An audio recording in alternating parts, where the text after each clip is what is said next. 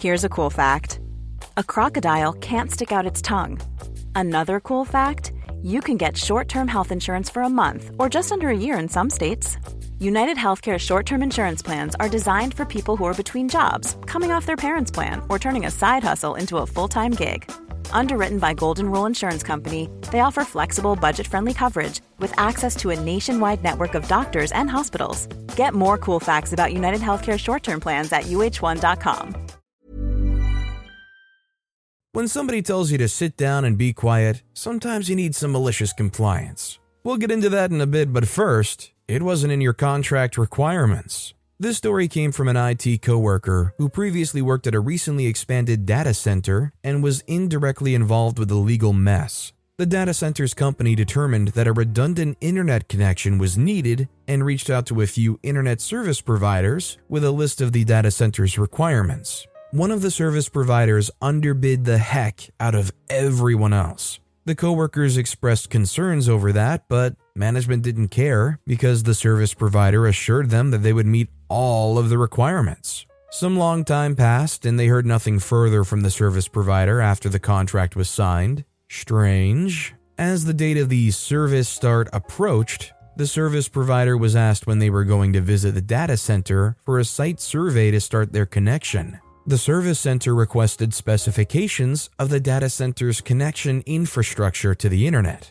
Data center said they had no redundant fiber connections, and they were expecting the service provider to do the installation work. The email response from the service provider included new people in the email chain. Turns out the requirement didn't specifically state that the service provider had to build the cable infrastructure to connect the data center. The service provider's legal team insisted that the contract only required the service provider to allow the data center to access the internet, and the service provider assumed the data center already had the physical infrastructure in place for the tap to be turned on.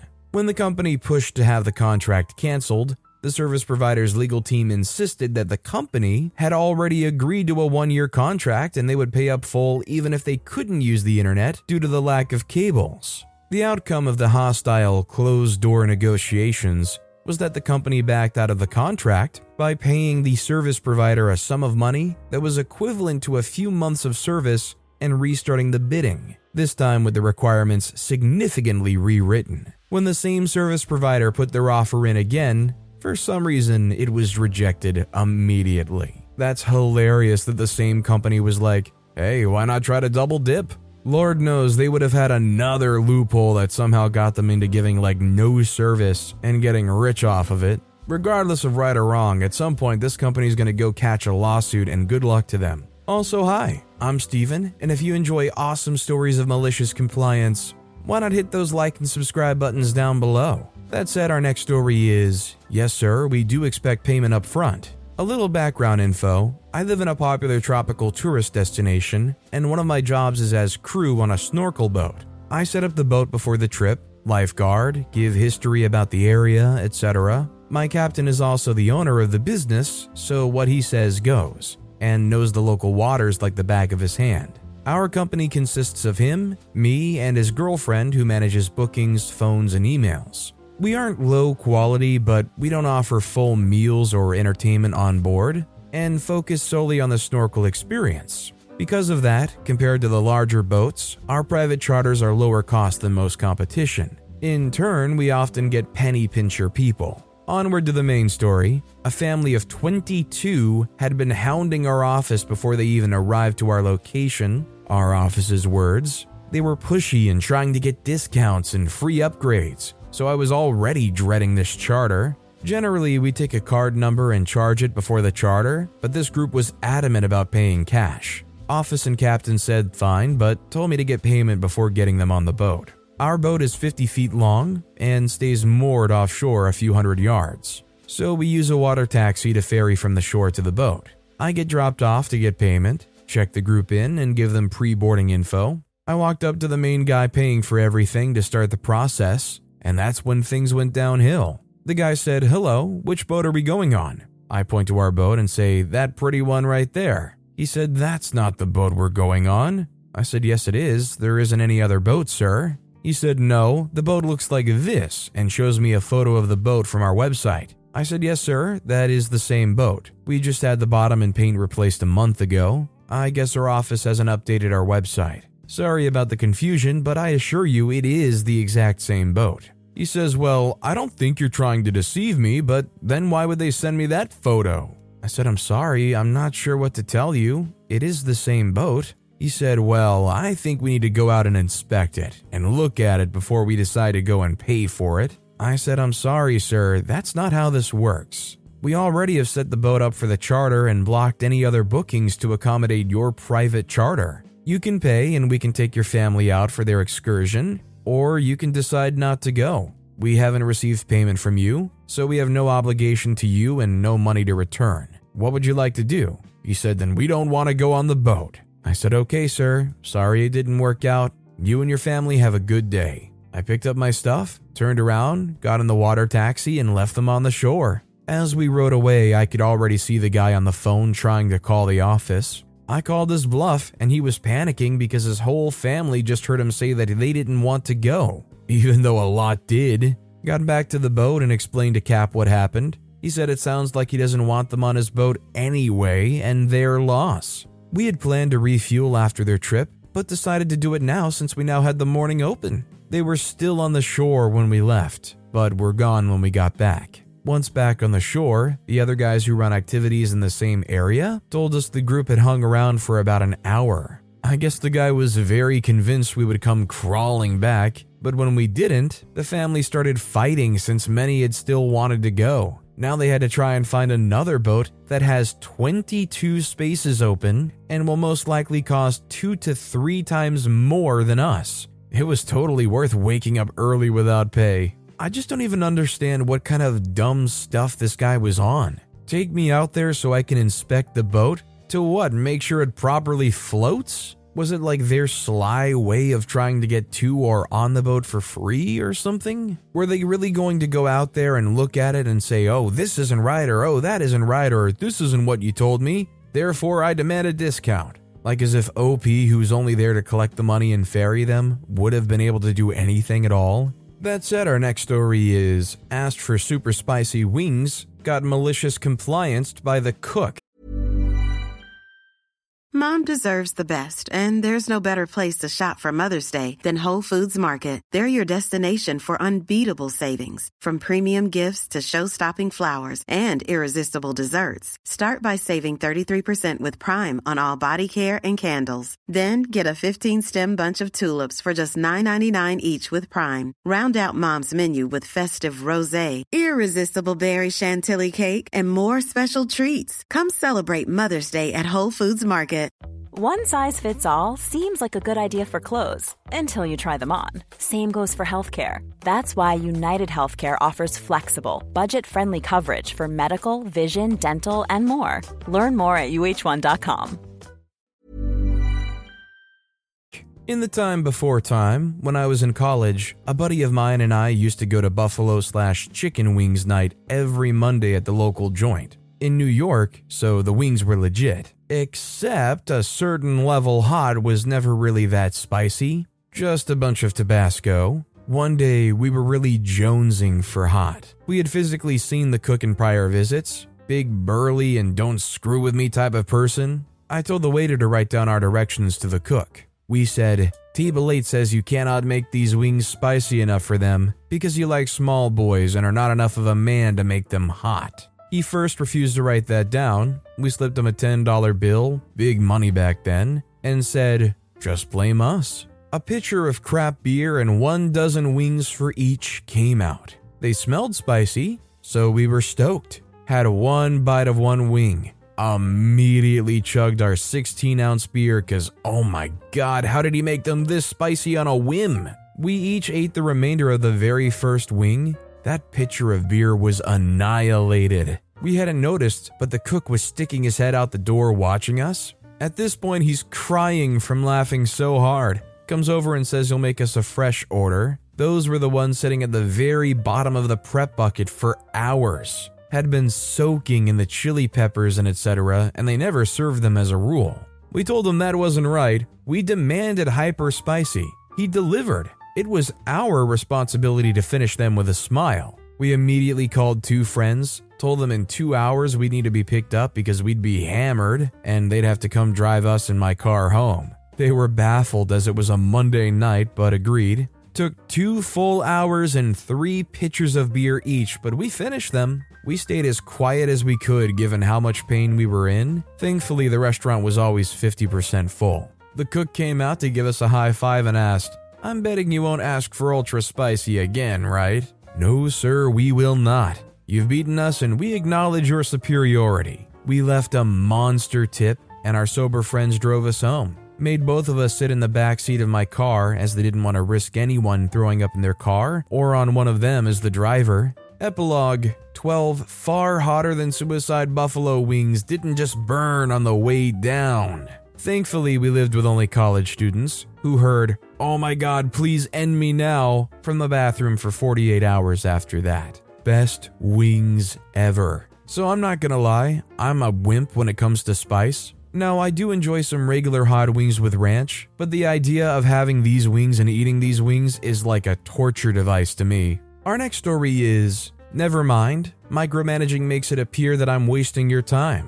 I'm a developer on a small software team. For some reason, years ago, boss asked that we email them a detailed report at the end of each day. They suddenly wanted to know exactly how we spent every minute. No problem, boss. However, 2 days in, this was no longer required and hasn't been since. Boss worked from home while coworkers and I worked from the office. Boss was constantly sending email, requesting virtual meetings. Some days we were on a call nearly 8 hours. Other days there might be several shorter virtual meetings throughout the day. I guess seeing it in black and white, how much of our time was spent literally doing nothing at their request was a bit too much. Coworkers and I made sure to detail every individual meeting and its duration. So they just occupy their employees' time all day? They force you into a virtual meeting and chit-chat for 8 hours? I mean, what are you doing? Are you just vibing together and pretending that it's like some kind of work? This next story is the one where my grandfather obeys his mother.